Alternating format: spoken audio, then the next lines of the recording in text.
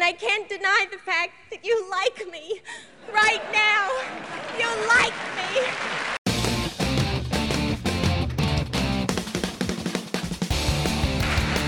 And the winner is a flashing envelope.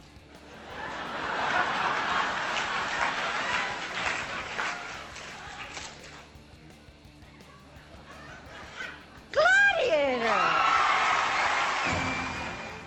Mom, Dad, there's no way that I can express to you what I'm feeling right now. My heart is full to bursting, except to say, I'm the king of the world!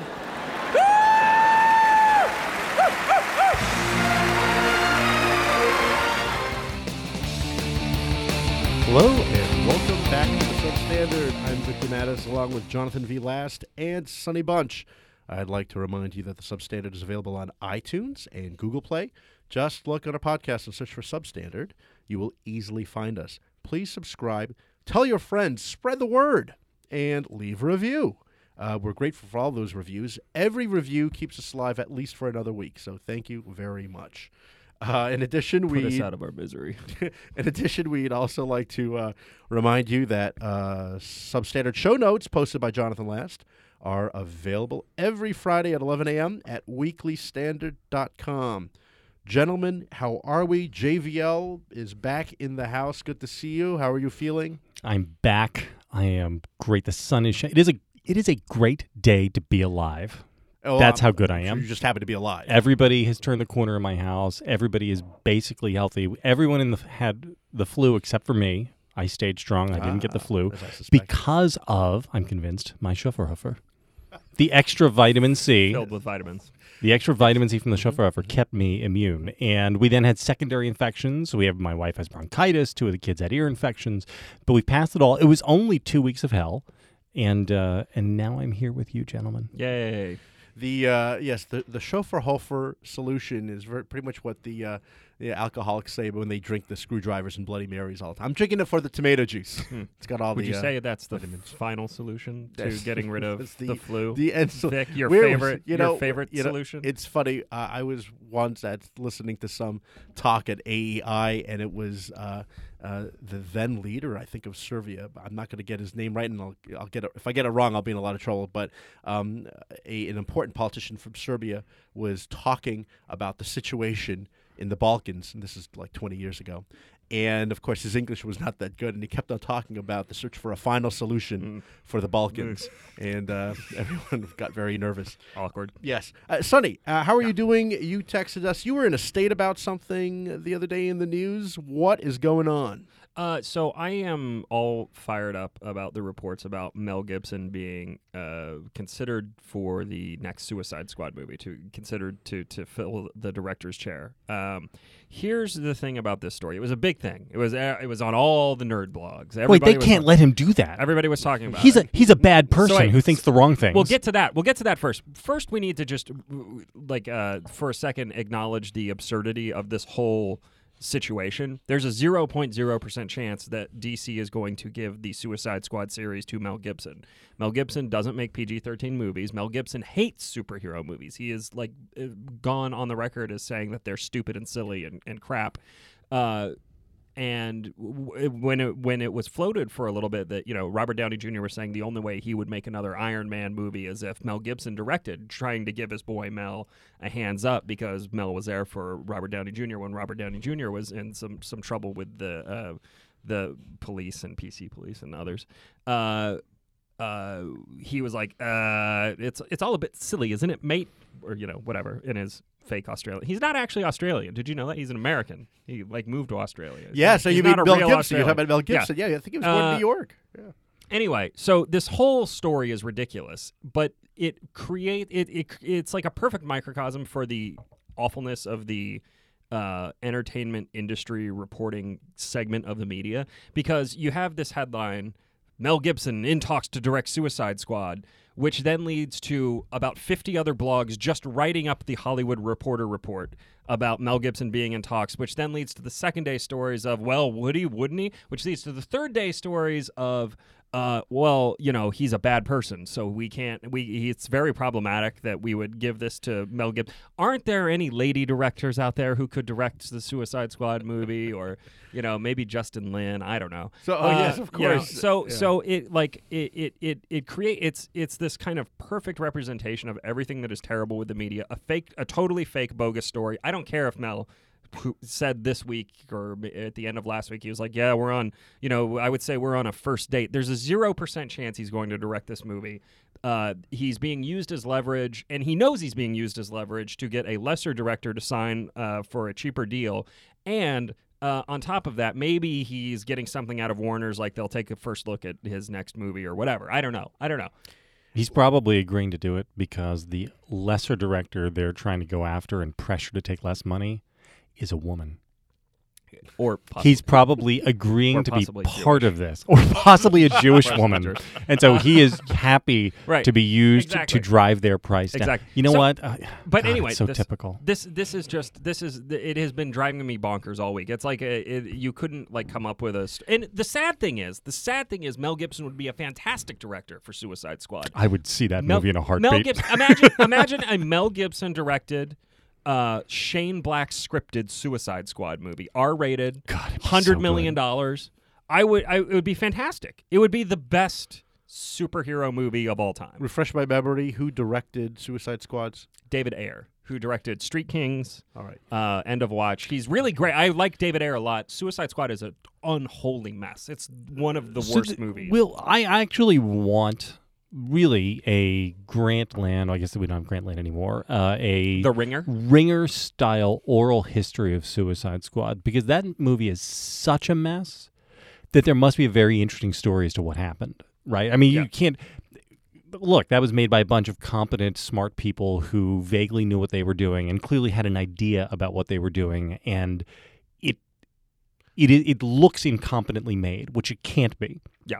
So something happened, and I would like to know what that is, and I hope we get that story and oral history of it done sometime in the next couple of years. And you're talking about juggling all these various egos, on set. I mean, you had all the huge cast of characters, lots of, A-list stars, and trying to deal with them. I'm sure there's great stories only one about A-list star, though, right? I mean, really, only you Will had Will Smith. Smith. Yeah, Will Smith. Margot Robbie is not. Didn't Jared not Leto there. win an Oscar? Jared Leto did. Jared Leto's not an A-list star. It's a good question. Is Jared Leto A-list? No, he's not an A-list star. All right. So anyway, you're right though. This movie is bad in interesting ways.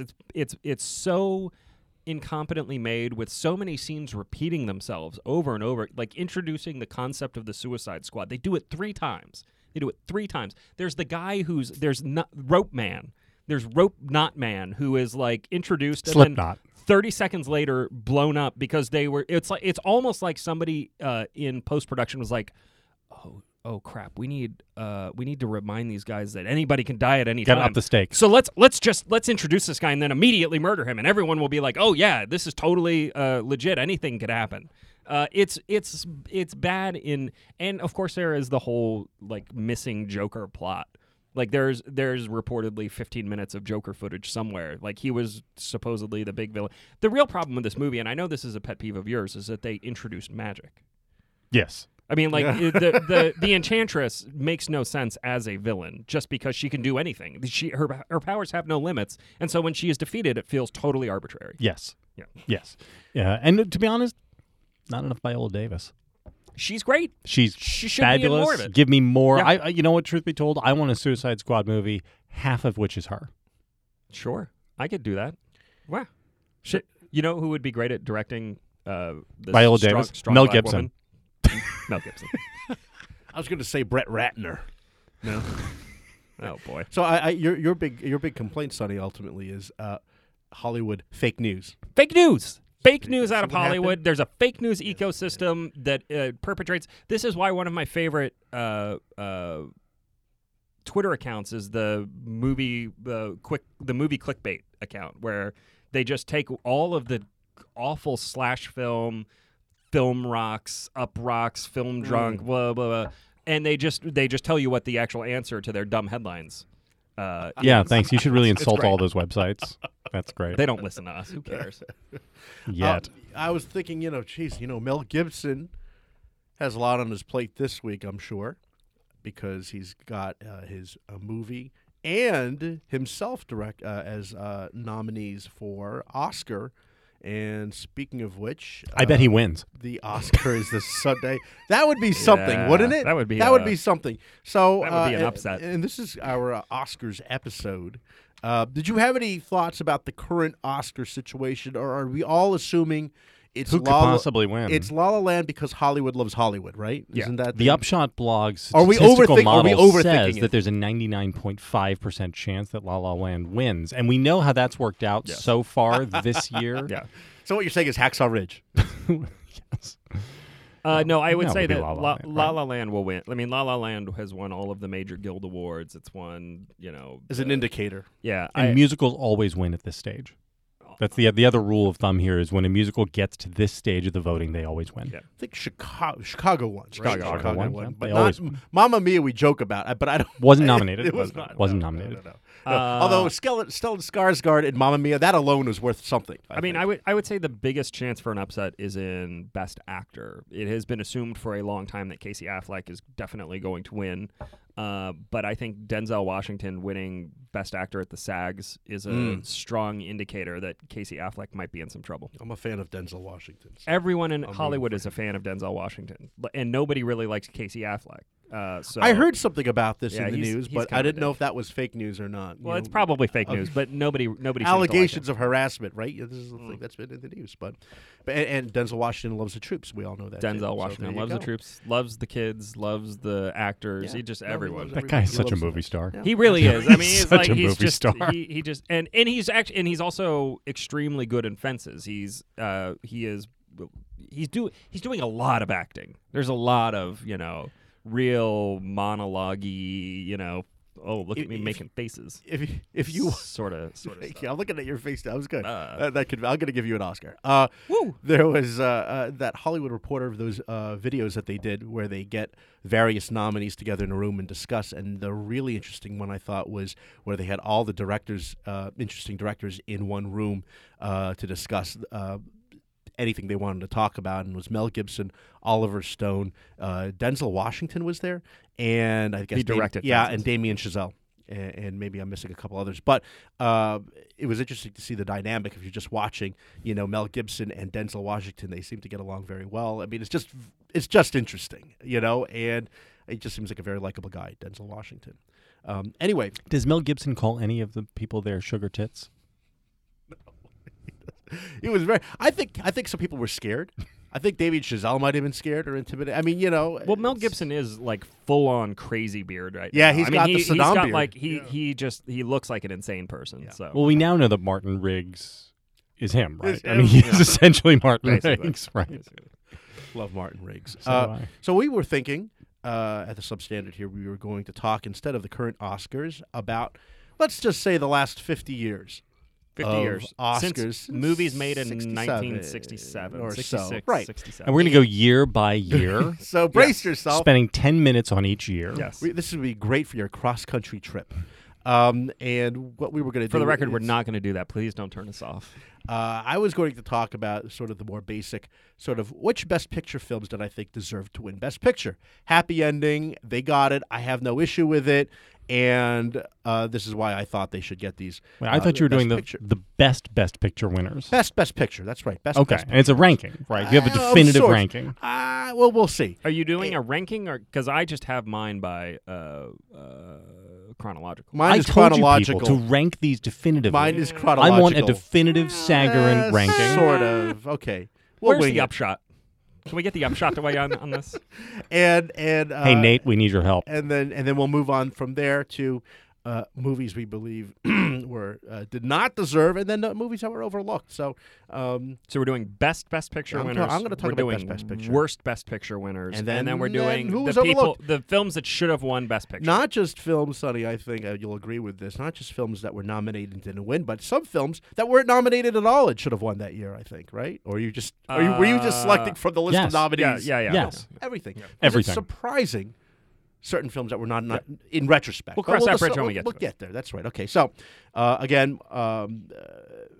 my thoughts on best picture winners of the last 50 years. I would say number 1 and number 2, no surprise, it would be The Godfather in 1972 and The Godfather Part 2, 1974. The parameter I used for best picture winner was the first thing that came to my mind: what deserves the best picture? Is it sweeping? It doesn't have to be the most expensive film. Certainly we know some of the greatest, most expensive films of all time are also the greatest flops. And so that's not, the ultimate decider in this. But is it sweeping, like Lawrence of Arabia is sweeping and Gone with the Wind from 1939 is sweeping? And Godfather Part 2, that's sweeping. It's great. And it's generational, and it's also all over the map. If you combine the two of them, right? Godfather and Godfather Part 2, you begin in early 1900s Sicily and all the way up to Batista's Cuba in the late 1950s. And it's everything. And it's a terrific cast. It's great writing, which is important. And it's visually beautiful.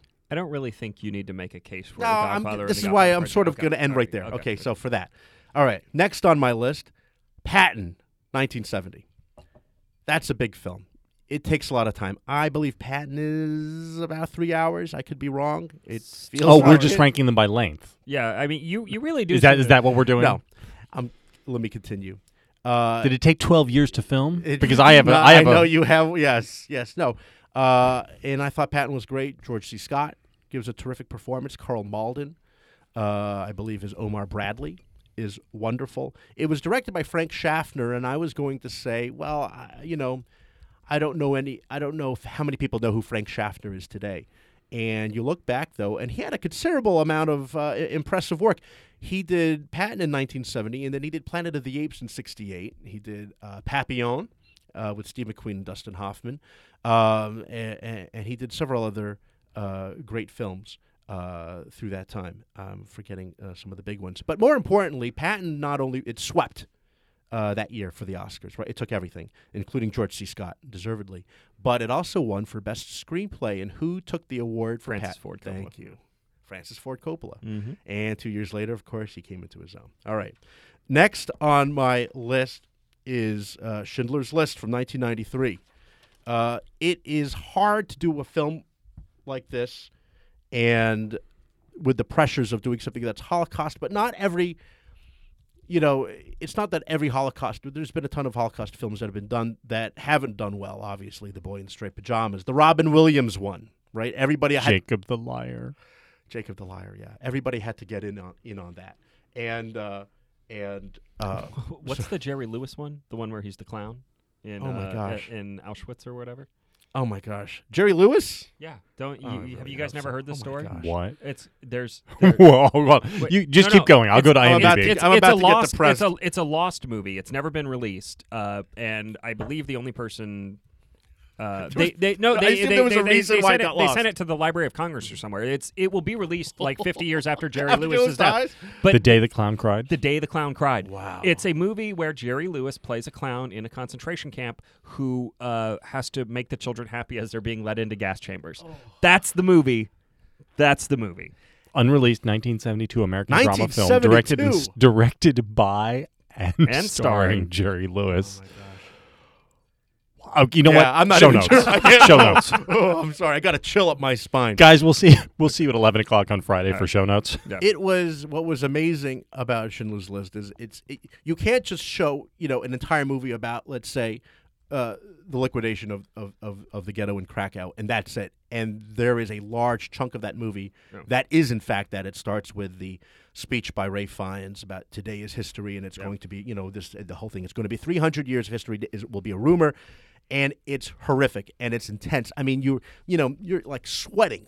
I watched this movie in Vienna, Austria at the time, and you could hear a pin drop because of obvious Austrian guilt. Even though a lot of Austrians say, "Well, we were invaded," but they felt it. And I'll tell you what, they were the first victims. They were the first first victims, Really, in many ways, the greatest victims. There was a line. the two great actors in this movie, in my opinion, are Ben Kingsley as Itzhak Stern and Ray Fiennes, who I'd never seen him before. I guess he did a lot of stage, obviously, Shakespearean actor, but I had never seen him on television, on movies, in film until Schindler's List, and he plays Amon Gut, the camp director, the Untersturmführer. And there's a line at the end where things are falling apart and everyone's got to make a run for it because the war is going to end. And Schindler says to Liam Neeson, who plays Oscar Schindler, is trying to convince him, give me your maid, the Jewish maid. Just how much is she worth? I'll take her with me. And he wanted to keep her and probably, kill her ultimately. But he had this weird love-hate relationship with her. Ray Fiennes, it was very complex characters. And he says to Oscar Schindler, I want to take her back home with me to Vienna. And I was in Vienna when he makes that line, and everyone sort of groans and grumbles and looks down. You could feel like the embarrassment. Of course he's from Vienna, because a lot of these SS officers were Austrian. Anyway, so there was that. But here's the other thing. It's hard filming in black and white. It just is, as you know. I mean, as I know, you're a film expert, Sonny. From all the black and white movies that I've shot, which is about I 5. agree The 5 black and white movies chromatic, you've seen. It's hard. The 5 black and white movies you've seen with the light. It is. And I have to. I mean, a lot of these old black and white film movies, speeds. Yes, a lot of these black and white movies I've seen, the old ones, they put me to sleep. The color. And a lot of this, obviously, is that it's now. You'd never watch black and white with subtitles, have you? No. Yes. And I haven't. I mean, obviously, maybe it looked different at the time, but over the weekend, I saw the movie Laura from 1944, Otto Preminger, and the colors. It's just everything is gray. I fell asleep 3 times in this movie. And when you watch Schindler's List, even though it's black and white, you forget that it's black and white. It's that good because the contrast. Yes, Janusz Kaminski. Kaminski. And the colors are so stark. And for example, Spielberg, like a lot of great directors, knew you can't have green in black and white because green throws everything off. So there's like no green on set. But he knew all these things. So the lights, the contrasts between light and dark are, it's very rich. And the other thing is this. Spielberg actually, I mean, again, everybody is complicated in Schindler's List, but he also intersperses these heavy, dark scenes with levity. And there's a scene, and I'll send it to you for show notes, JVL, of Oscar Schindler having to hire a typist. And it's fantastic. And it's funny, and it's light. Because you just can't go through 2.5 hours. Yeah, when that Italian guy comes in and starts like talking funny to make the kids laugh. Or is that a different Holocaust movie? What is that? Roberto Benigni, the tragic clown. Yeah, I left that out. Fun. Did that not win? I can't remember Didn't anymore. win, thank God. Life is the beautiful. Pope liked it. No. The Pope liked it. Your Which Pope one? liked Which it. one? Your Pope. JP2. Okay. And lastly, here's my controversial pick. Best picture that I thought really deserved Best Picture. And I'll just throw it out there, okay? I know it's crazy. Titanic. Crazy, I know. But if you take out... Oh, I see. Not crazy at all. Okay. No, that's not crazy at all. If you take out the ridiculous story, dialogue, Danny Nucci as the Italian friend of Jack. Remember his name? I think it was Fabio. Yeah. Bastardo! I mean, it's just way over the top. And the Irishman, who is way over the top, But that's is how Irish. they talk.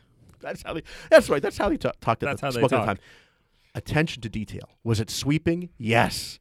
The last scene, all the China was, I mean, he had everything. There was, and remember, there was a time, JVL, when you and I were in the office and Titanic had not come out yet, and all the buzz was about how it's way over budget, and there's no way it's going. Fake news. There was Daily Variety ran a Titanic watch where it was, help me, on a magazine, top of the page above the name of the thing, right? Yeah, Whatever that bar is called. We've called a slash, right? Yeah. So they had a Titanic watch slash running on top of Daily Variety. I forget whether it was every day or just sort of a regular whenever there. And everyone was assuming that this was going to be the next Ishtar, the next Heaven's Gate. Yes, exactly. And if you think back on it and you want to talk about sweeping, the scene where the ship goes down and everybody's in the water, and it pans out like it's the Atlanta train station and Gone with the Wind. It's very impressive. They had to digitally, as you know, add the breaths to everybody. And that was a new thing at the time, which was, 1997. It was kind of new to see that weird breath effect. And it looks kind of fake now if you look at it because it's overdone. Yeah. But remember, all these people were floating around for hours in the Gulf of Mexico. I think, while they were filming this. It was the tank, right? I mean, they had a tank down In there, by the Gulf of Mexico. Yeah. The other question is, does a film hold up? And I'll tell you which film holds up. Silence of the Lambs. But that's already number 6 for me, so that's honorable mention. The scene of Lecter's escape and everything that follows is still, to me, still shocking. So it really works. It's amazing how much things would have been different now had Clarice Starling had a cell phone. That movie would have ended much differently. But it's all movies. Yeah, they would text it, "Get out." That's what Scott Glenn would have said. So that's my thought. I would also what almost made honorable mention was The Last Emperor, and I really liked it. It's again sweeping, but I didn't realize that year was also Empire of the Sun, and I think it should have gone there. But that's an entirely different subject, so I'm going to pass it on now to Jonathan V. Last. I want to talk about your list. One of the things that I find remarkable is how hard it is to cobble together a list of even 10 legitimately great movies from the last 50 Best Picture winners. Now, I skipped many years. Right now, I mean, there are lots of years when you just look and you say, really, that was Best Picture? So what is... For me, my criteria, I have slightly different criteria from you, and mine would be, is the movie still vibrant today? Yeah. So is this a movie that you would take and sit down and watch and enjoy and find things that are interesting in today? The Godfather movies, obviously. But so let's try to get even 10, right? So Godfather 1 and 2. Mm-hmm. Unforgiven, I would say. Silence of the Lambs, yes. Gladiator, yes. Yeah. The Departed, which is a legitimately great movie, I think. Annie Hall. French Connection, Titanic, and then also Patton, I guess, Schindler's List. I mean, but like we're now stretching to get. Well, I mean, Schindler's List isn't like a crowd pleasing. Schindler's List is art and not really. It is an important movie. It's an important. It is an important. It's movie. an important. It's but also shot beautifully. Also, it's really a great movie good and everything. movie. Yes, but it's an important movie, and not. It's almost weird. It's almost weird to consider it by the same terms of everything else. It's also weird because it's not like you're flipping through channels and you come across Schindler's List. TNT is airing the way we do Braveheart, which is the Best Picture winner. So I think it is hard to find even 10 legitimately. You find a bunch of good movies, but like 10 legitimately great movies from this list, which just shows how flawed the Oscars are. I couldn't find 10. Sonny, your thoughts? I have some thoughts, but I want to do my list first before I really. All right, share fine. Them. Okay. All right, so I'm going to talk about the worst ever. Wait, no, are we? I thought you were going to give your. You're not going to give. I do have a list of 5 best. Yeah. Oh, do your 5 best? Yeah. Sorry. Okay. No, well, this is. I thought it was. Give me your. Give me your list. My list overlaps greatly with both of yours. Frankly, you have Patton, The Godfather, and The Godfather Part 2. Like I just like. There's a strong case to be made that Francis Ford Coppola had the best decade of any director ever in the 1970s. Mm-hmm. Certainly, like in the post 1960, end of Hitchcock type era. I mean, in the 1970s, he won an Oscar for Patton. He won an Oscar for The Godfather and The Godfather Part 2. He was nominated for an Oscar in the same year as The Godfather Part 2 for The Conversation. Which is nominated for 2 in the same year. Two Best Pictures in 1 year. And of course, Apocalypse Now. Yeah. Which was nominated. I don't think it won Best Picture. No, it didn't. But that's in the 1970s. That's in one decade. He made 5 4-star movies that are legitimately great, that legitimately hold up today still, that are, And then if you want to throw on top of that, Jack with Robin Williams, but that was a few years that's later. few years down the road. That's the sad. I mean, at this point, I mean, and now he is. And now he is the greatest winemaker, the greatest vintner in California, which is the Merlot is fantastic. He makes a great red. And then Unforgiven, which I think is legitimately great. It's Clint Eastwood's best movie as a director, which I think is saying something given his career. I'm not a huge Clint Eastwood fan, as we've discussed before, as a director, but this is him at the height of all of his powers. He's just nailing it. And then No Country for Old Men. How have we not mentioned No Country for Old Men? I thought about it. It would be my number 5, just chronologically, but also probably. I'd say it's number 4. Actually, I would put Unforgiven slightly below that. No Country for Old Men is just it's a fantastic, really great movie, and we'll come back to this a little bit later. I like I have Hail more Caesar thoughts. better. I have more thoughts on that year and No Country for Old Men's win. Thank you, but Sonny. JVL. Do you want to do 5 worst? So we're going to do the worst Best Picture winners ever, and I preface this all by reminding you of a line from the great William Goldman, the screenwriter. He used to write an Oscar predictions column for Premiere Magazine every year, and every year he began his column by saying, "This was the worst year in the history of Hollywood, and next year will be even worse." And he's basically right. Nobody hates like the boomer auteur 70s worship more than I do. But if you look at, for instance, 1974, Sonny's shaking his 1975, and 1976, here's a list of the movies which were nominated for Best Picture. The Godfather Part 2, Chinatown, The Conversation, The Towering Inferno, One Flew Over the Cuckoo's Nest, Barry Lyndon, Dog Day Afternoon, Jaws, Nashville, All the President's Men, Network, Taxi Driver, and Rocky. Okay. Those are a lot of very, very, very good movies in just 3 years. Yeah. Things are not like that today. No. So when I was looking through movies that were just utter travesties as winners, I separated them into a few basic buckets. I had sort of slavery, Holocaust, magical retard movies. I had Important movies. important movies. I had dilettante directors. So movies directed by actors, essentially, were getting lots and lots of credit because, look, that bear is dancing. Can you believe how great that dancing bear is? This is a callback to a previous episode of Right. the Substandard. For the Substandard faithful listeners. Yes. And then movies that are just crap. Like I don't know, like Return of the King in 2003, which gets a makeup call of an Oscar, right? Yeah. So The Fellowship of the Ring is one of the 10 best movies of the last 50 years, probably. Of the 2000s, certainly. Certainly of the 2000s.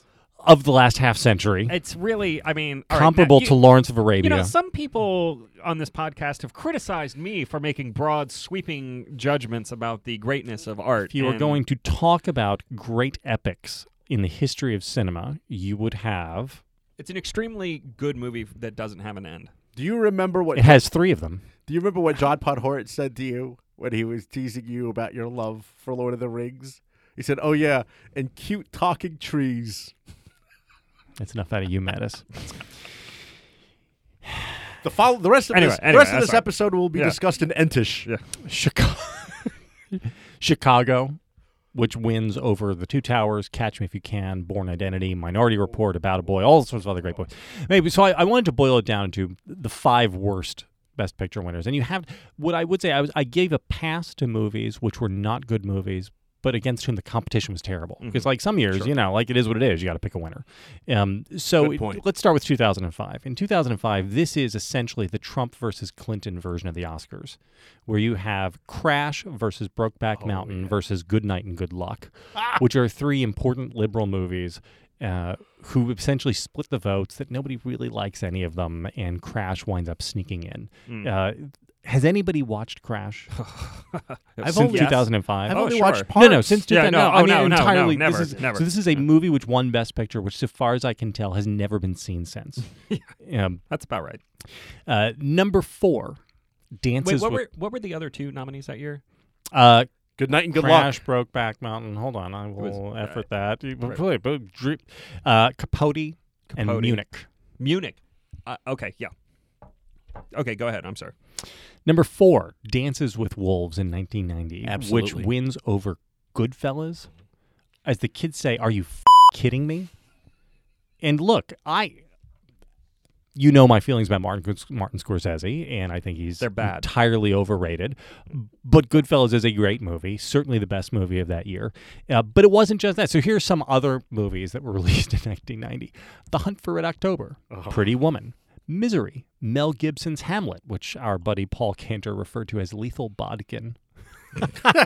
That's good. Cinema Paradiso, and Reversal of Fortune, which is a great movie. Great movie with Mm-hmm. Alan Dershowitz, the great Alan Dershowitz, rendered as a character, and The maybe late- my favorite Jeremy Irons performance outside of the BBC Brideshead Revisited. I was going to say the late Ron Silver played Yes. Alan Dershowitz. He did play and of course, Ron. and Glenn Close was And you look Sunny. at Dances with Wolves over that, it's just preposterous. Number 3 is had another dilettante award for Robert Redford and Ordinary People over Raging Bull. Again, Yeah. AYFKM.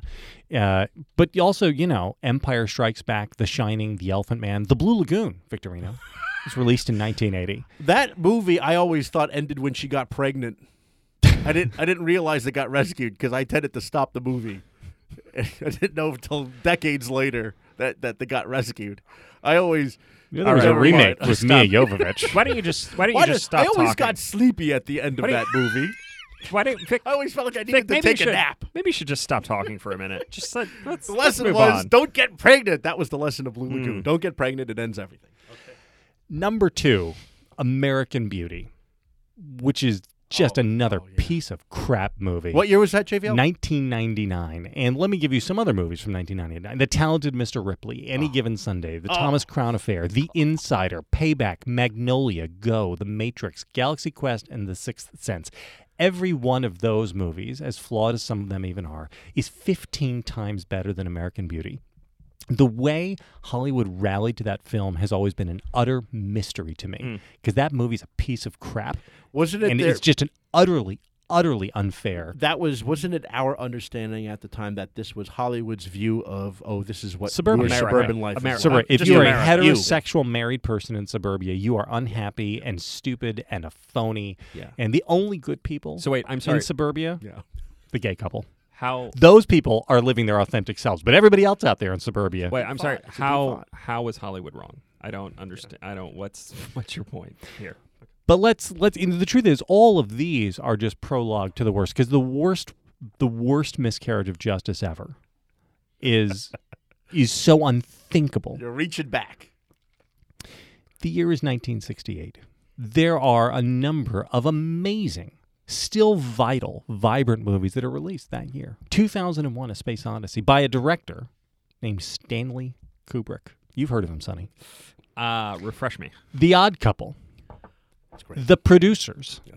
Has anybody ever heard of The Producers? Pretty funny thing, right? Still has a long shelf life in the culture. People's, it's a thing. Bullet, maybe the greatest of the Steve McQueen movies. Planet of the Apes, which winds up, it's like yes, it's schlock sci-fi, but it's schlock sci-fi with something to say. Rosemary's Baby, Night of the Living Dead, Lion in Winter, the original Thomas Crown Affair, and the Best Picture Oscar goes to Oliver! !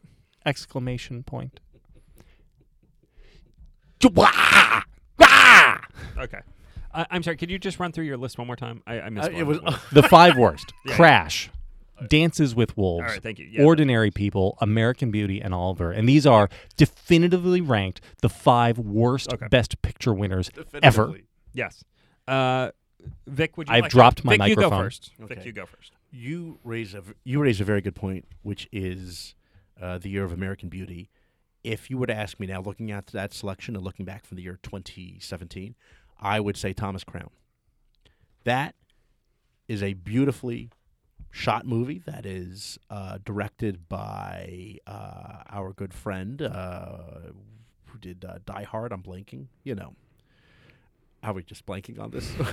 Sonny. I'm sorry. What is, John McTiernan. what's it? John McTiernan. McTiernan. Yeah, John McTiernan. Terrific performances delivered by Pierce Brosnan, Rene Russo, and the Sonny Bunch of film, Dennis Leary. I've never understood this. He's been saying this since I interned at the Weekly Standard That in makes no 2002. sense. It is. That makes no sense. I've I never always looked think at of Sonny anything when I like think of Dennis Sonny. Leary. Jimmy Simpson. Are you just Jimmy because Simpson? I'm angry? Is yes, that yes, that's right. What about The Insider?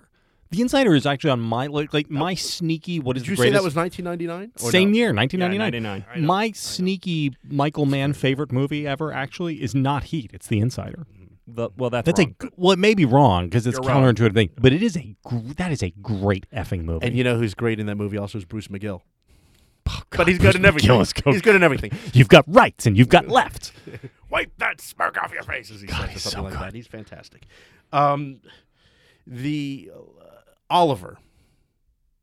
I see where you're going with this, which is it's a musical. You think it won because it's a musical. Yes, because all musicals which are nominated for Best Picture win. My favorite. I'm not going to say my favorite because I don't want to be accused of having watched Oliver That several may times. not. By the way, excuse me, warning. That may not technically be true. I have not gone through like all 87 Oscars, but Okay. for our purposes, it's mostly true. Can one of Fact check, sort of true. Can one of our listeners please tweet all of the ways in which JVL is wrong to him right now? Thank you. Oliver Reed is great in Oliver, but he's not Oliver. Obviously, he was a kid. But I agree. 1960. I would have gone with Planet of the Apes. That's mind blowing. Okay, Sonny. Okay. No one denies this. That is no. the worst Best Picture winner ever. JVL, that is, I don't know. Crash. that is right at the top of my list is Oliver! Exclamation point. I mean, it's not just. That is an offense to God and nature. I'd mean, say one more thing, Sonny, before I add my thought, which was one of the things that you mentioned, JVL, is you discount certain films where the choices were pretty slim that year. The year you mentioned with Crash, the other nominees, that's pretty slim. I don't know who I would have picked. They seem to be all the same in a liberal way, per se. But anyway. No, Munich's not a bad flick. No, that's true. Munich. Oh, Munich. I would have gone with Munich. Munich is great. I would have gone with Munich. Munich almost made my list of oversights. Okay. But it didn't quite just because. Okay, so Oliver! Exclamation point. I'm going to throw this out there. Gandhi. Totally true. Gandhi. You know why? Dilettante. Richard Richard Attenborough directs. Oh my God, he's an actor and he's directing this sweeping epic that nobody has ever watched. And also since then. Also that year, E.T. Also that year, Tootsie. Oh, I mean, Tootsie is great. Yeah, and those totally those are just movies that were made my nominated. That made my short list. Those are just movies that were nominated. The problem with Richard Attenborough, Sonny, is that he later on went on to clone dinosaurs, and people were murdered. That's true. He did have people are dying. He did Which, by the way, at that moment in the movie, Laura Dern has no idea that anybody has died anywhere else in the park. But that's fine. Yeah. It's that is literally the only miscontinuity in the entire thing. Okay, next up, Driving Miss Daisy. Ooh, Driving Miss controversial. Daisy. I don't know about this. A quote. I mean, really, in the biggest scare quotes I could possibly imagine. Right? Just imagine me with like my whole hand doing scare. I'm literally doing it in the studio. I thought you were grabbing something there. Important movie. Here are other movies that came out that year. Born on the 4th of July. Dead Poet Society, which is a bit schlocky, still pretty great. Field of Dreams, which, as we know, is the greatest movie ever made about sports. And My Left Foot, the Daniel Day-Lewis movie. So this is another one where just the competition was so much better. I couldn't. Again, that point. I couldn't believe it. Shakespeare in Love. Except that Shakespeare in Love is a pretty good movie. Does not deserve to have won. Certainly agree, it does not deserve to have won. But it's still a pretty good movie. It is still a movie that people reach to watch because it is enjoyable. I don't understand why Joe Fiennes did not flourish after that movie. Because that movie because he decided to do a bunch of bondage flicks with Heather Graham, and that was its own reward. Well, I mean, he didn't choose poorly. And then Crash, of course. Crash is just a travesty. I mean, Munich is easily the best of that group of movies that was nominated, and the fact that Crash won remains a stain on Hollywood's soul. You mentioned Dead Poet Society, Sonny, and again, along with McTiernan, one of my other favorite directors is Peter Weir, and I think he's just very dynamic in almost all the different movies he's done. He had done Witness, and he really helped transform. This is not an original thought, but he helped transform Harrison Ford into that kind of a star that he can not just action, science fiction. And then he did Dead Poets, and he made Robin Williams look like a mature sort of serious actor. And he did The Truman Show. Yeah. And he did the same thing for Jim Carrey. And then he did Master and Commander. Right. And same thing with Russell Crowe. He's a great director, and I love he doesn't get credit for making Russell Crowe mainstream. No. Yeah, I'm just throwing it out there as part of the oeuvre of Peter Weir. Russell Crowe is one of the great comic actors of our time, as we saw in The Nice Guys. All right, let's move on. So go ahead. So, Shani, give us the biggest travesties of the last 50 years, the movies that deserved. Just let me read them. I'm just going to read them. No, don't read them. Rank them. I'm just going to read them. Rank them off right now. I will not have you read a list without there being numbers in front of them. The oversights of the last 50 years. Taxi Driver, 1976, losing to Rocky. Raging Bull, 1980, losing to Ordinary People. Goodfellas, 1990, losing to Dances with Wolves. Gangs of New York, 2002, losing to Chicago. And, of course, Wolf of Wall Street, 2013, losing to 12 Years a Slave. Honorable mention, Silence losing in 2017 to whatever it is it loses to this year. No, I'm just kidding. That's a joke list. Joke list. Fair. Those movies were all to see- directed by the greatest man to ever put images on celluloid. Now, to be fair, all of those movies are better than the movies that won that year. I would have no problem I mean, Taxi Driver is better than Rocky. Raging Bull is better than Ordinary Fair. People. Agreed. Goodfellas is better than Dances with Wolves. Don't disagree Gangs of with New any of York that. better with Chicago. Wolf of Wall Street better than 12 Years a Slave. That doesn't. Oh, let's not. Careful. We're going to lose our sponsorship. Careful. All right, 5 oversights. It might be just as good as 12 Years a Slave. No, it's better. Wolf of Wall Street is better. That was Sonny Bunch. Sonny Bunch. Who said that? Said that. I remember this is a very minor point that I'm making, and I just want to really stick it because it annoyed me. Oh, at that the was a time. great movie that should have won That should have Stick won it. Best Picture as well. That wanted in my mind. Sorry. I was going to go someplace else with that, but I'm glad you used mine. That's good. That's good. Okay. Anyway, 5 oversights. I think it's not. And the little golden man goes to. It's not just that the movie itself was. Oh my god. Once you guys get your Missy Peregrine fixation out of the way, we can get back to the podcast. Put your pants all right. back on. Okay. It's so hot in here. I'm sweating. Okay. Please, Sonny, continue. I'm sorry. I didn't mean to ruin your list. Go ahead. Please continue. Okay. It's important to note that we're not just talking about a great movie that didn't win necessarily. It's a great movie that lost to something inferior, something unmemorable. In 1976, right, you had Taxi Driver and Network and All the President's Men up against Rocky, and Rocky won, but Rocky itself is a totally reasonable winner, I think. I like Rocky. I know you don't like it as much. No, I would agree. It's original too. But I think It's wrong, but it's not crazy. Right. Okay. Fine. But this is the idea here is that it's not necessarily a huge oversight or a huge snub that Taxi Driver lost to Rocky.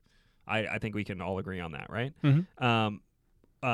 Another example, There Will Be Blood, which I think is one of the best movies of the 2000s. I think it's just a monumental, staggering work. But it lost to No Country for Old Men, which I also think is among the best movie of the 2000s, and I also think is a monumental, staggering work in its own regard. It doesn't have the same sweeping scope as There Will Be Blood, which is the movie about America.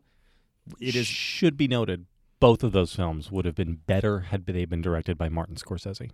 Well, of all movies that we have mentioned today, would be better if Fair. they had been. No, I just directed want to by make sure Martin that the listeners understand that. Yeah. So anyway, I'm going to go here in reverse chronological order. Okay, so No, not chronologically. this is I what I'm want you to doing. Actually, this rank is what them. I'm doing. I'm not ranking. This Make is it not up. a ranking. This was such a stunning oversight that even the Academy itself recognized that it had done something wrong and changed the rules for the Best Picture number of nominees that they could have. In 2008, The Dark Knight is not even nominated for Best Picture. Mm-hmm. It's the best movie of that year by far. It's the only good movie about America in the post 9/11 world, and not even nominated for Best Picture. This was such a glaring and shocking and stunning oversight that the Academy made it so that you could nominate up to, well, for a while it was 10 pictures, and then they changed it to you could nominate up to 10 pictures. But point is, The Dark Knight in 2008, which wasn't even nominated, but which eventually lost to Slumdog Millionaire, which is a fine. I actually like Slumdog Millionaire, but it's another one of these movies that nobody has ever watched again after seeing in the theater. The Insider in 1999, losing to American Beauty. I decided to stay within the confines of what was nominated in 1999 because 1999 is largely considered to be one of the best movie years of the last 20 or 30 years. I mean, I think people generally think of it, it's probably not my favorite movie that year. It's The Matrix, which won more Oscars than anything else that year, came out in 1999. You have, they were all technical awards, of course, but, you have The Cider House Rules. God, that was a great movie. And people keep going back to that over and over again. Another kind of liberal. Good night. No politics. We don't do politics on this show. Princes or something like that. Goodfellas, 1990, Losing to Dances with Wolves, is like probably the most shocking snub/oversight of all time. Apocalypse Now, 1979, Losing to Kramer versus Kramer. I know there are some Kramer versus Kramer fans out there. I like Kramer versus No, there Kramer. aren't. I know John Pot Hortz is a big Kramer versus Kramer fan. Is there singing and dancing? But Apocalypse Now is again, we were talking about Francis Ford Coppola earlier. It's the capstone of the greatest decade any director has ever had, and it itself is a fantastic, amazing movie, sweeping scope, kind of epic, whatever. And then this is gonna be maybe a little bit controversial, going all the way back to the earliest edges of our time frame. Bonnie and Clyde losing to In the Heat of the Night. Yeah, I didn't. 1967. I didn't approach 1967 at all. I just skipped it. But that's an interesting thought. I think that Bonnie and Clyde is kind of the emblematic movie of that kind of new Hollywood. It's the Pauline Kael love fest for the uber violent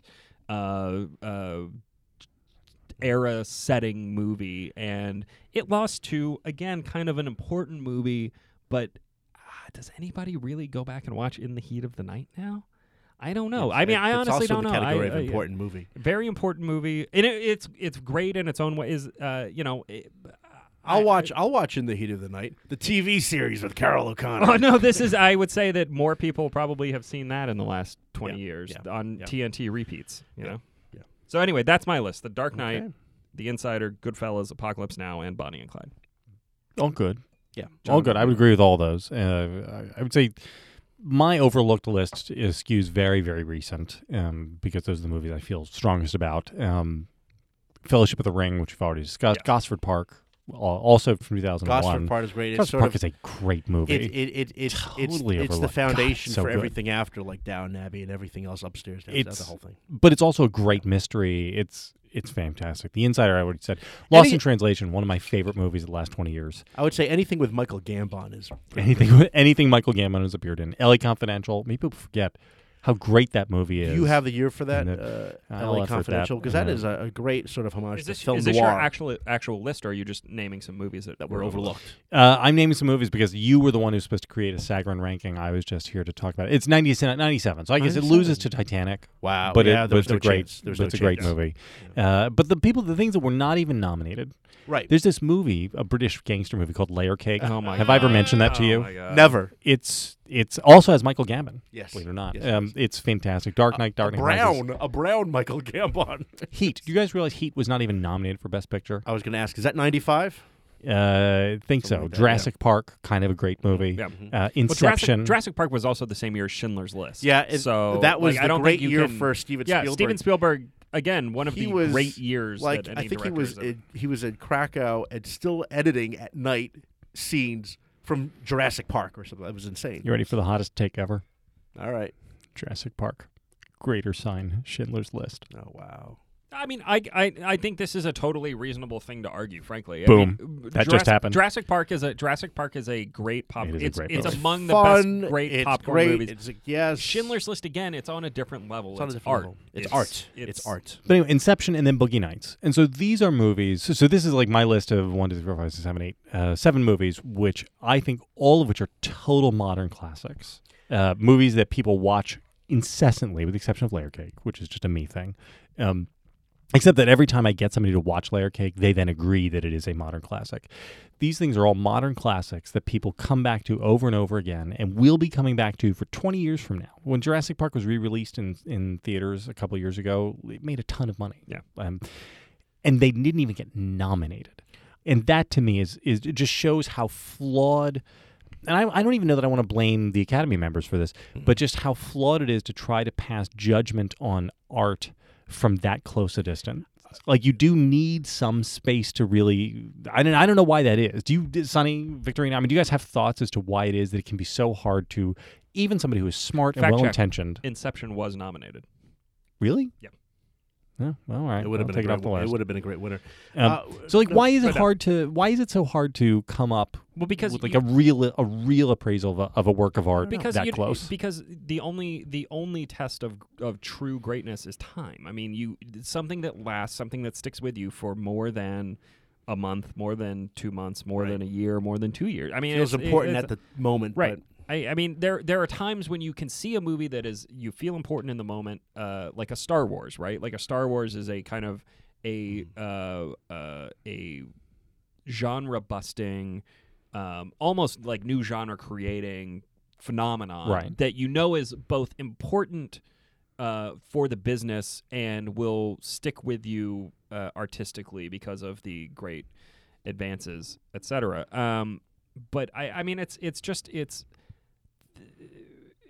how many times have we stepped out of a movie theater and thought, man, that was really great, and then literally never thought about a movie again? yeah. But I don't know. I mean, maybe the reverse is like, I don't know. Did anybody actually walk out of the Cider House Rules and think this is a movie people are going to watch in 20 years? I don't think so. Like, maybe it isn't as hard as like I'm just making it out to be here. Like, now I'm like playing devil's advocate with myself, but I don't know. Victorino? I was going to say I was surprised you didn't mention The English Patient as a winner that should not have been a winner. I mean, instead that year, I would have gone with Fargo. Oh yeah, yeah. Best Picture. Yeah.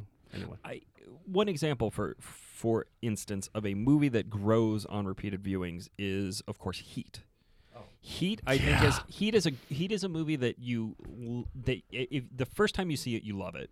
With the shootouts and the kind of choppy noirish dialogue and the bleached colors and the great performances, and you know. But it's second and third time when you're not really trying to piece together the plot that they're pulling off as it's happening, that you're not really worried about like the ins and outs and the tick-tock of the heists. It's where you can just kind of sit back and luxuriate in the relationship struggles, right? Like, this is a movie about men trying to find their place in the world. And I don't think that becomes entirely clear. At least it didn't for me, and granted, I was a little bit younger than you guys. So, like, it is a movie that as I have matured and grown and aged, it is a movie that has grown with me. And I see, Dennis Haysbert kind of struggling to get out of the life and realizing that the world is cruel, and so there's no reason to play by its rules. He would have been better off, and that's why I'm making podcasting. He would have been better off making pancakes. Yeah, no. I mean, the lesson is, would he have though? But he wouldn't he? He would not have. He would not have been better off. He'd better off dead. No, he would have been better standing by his woman. This is, I mean, the lesson of it. The one guy who stands by his woman is Chris. Yeah, and he's the one who survives. Everybody else who abandons their woman and breaks faith with their woman dies. Yeah. Okay. Yeah. Well, we've been at this for about 2 hours. I think we should probably move on. I had some other thoughts, and then I just blanked on it just now. I should have written it down. I think it's time to move on to Spirit of the Week. Spirit of the Week. Jonathan, 2 in a row. I'm look, this is medicine. I'm drinking my Schuffer because I got to stay strong. It's German, imported, half Hefeweizen, half grapefruit, all amazing. Go treat yourself to some Schuffer. It gives you the Kraft. It makes you stark. Okay. Sonny and I are drinking a Booker's Bourbon, courtesy of our friend Daniel Halper. Oh. The I believe he's now known as the Dean of the White House Correspondents. Yeah, the Association. the New York Post's White House correspondent. I will also give a special, if I can, shout out to Han Winery, HAHN. These people actually sent me some nice bottles of wine. Oh. They did, and they're out in Monterey. Why didn't you bring them in? I thought it would be kind of weird to have wine in the studio. What? You don't think so? I No, got a couple next other week. bottles. You We'll bring get them something next else. week. Okay, great. Monterey County, California, and we just had the 2014 Chardonnay last night, so it was delicious. Hints of pear, pineapple, vanilla. Check it out, hanwines.com. That's HAHN. On to corrections. I have one, which is our longtime listener, Ann Cottonetti. Says that I was right about Sandra Bullock. She is, in fact, from Virginia.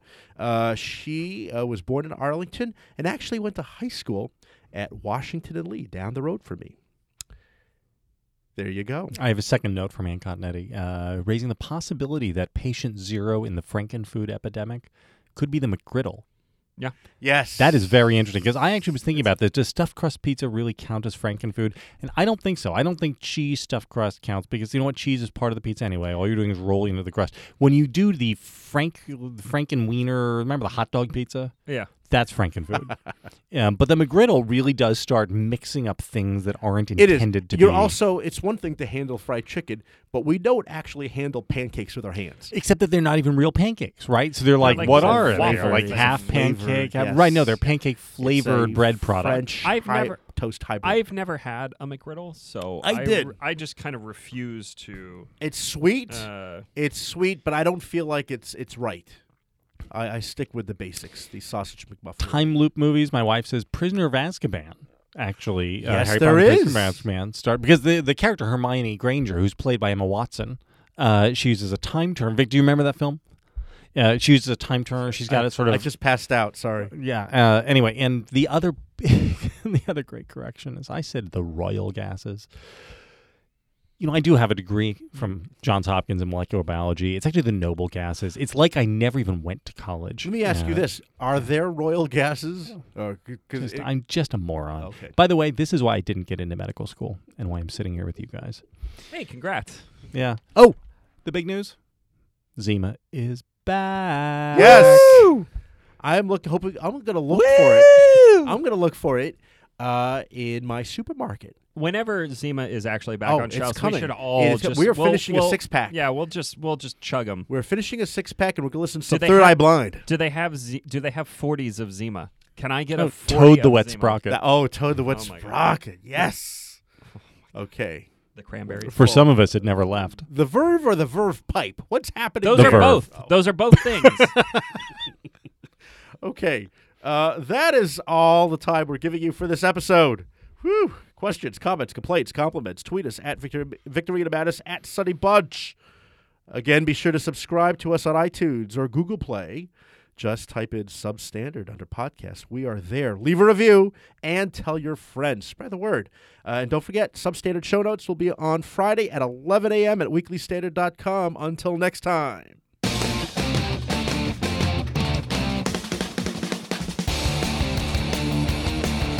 Was that longer than Rogue One? That was longer than anything we've ever done. No, it's not that long. We're only it's at about like an hour. We're only at an hour right now. Minus We're 8 minutes fine. is about a We're fine. We're fine. The I'm Rogue One expecting one went an hour and expecting 7 John minutes. to send me a series of angry tweets about how great Oliver actually was. Can I have some more, please? Oh my God. No, please, sir. Please, sir. Oh, see, Please, Sonny sir. even Can I knows it have better some than more? I do. Yeah. I I lived in England, and we actually did a musical rendition of Oliver. Were you Oliver? No, oh God, no. Or No, you- I was you were like the a- Artful I was- Dodger.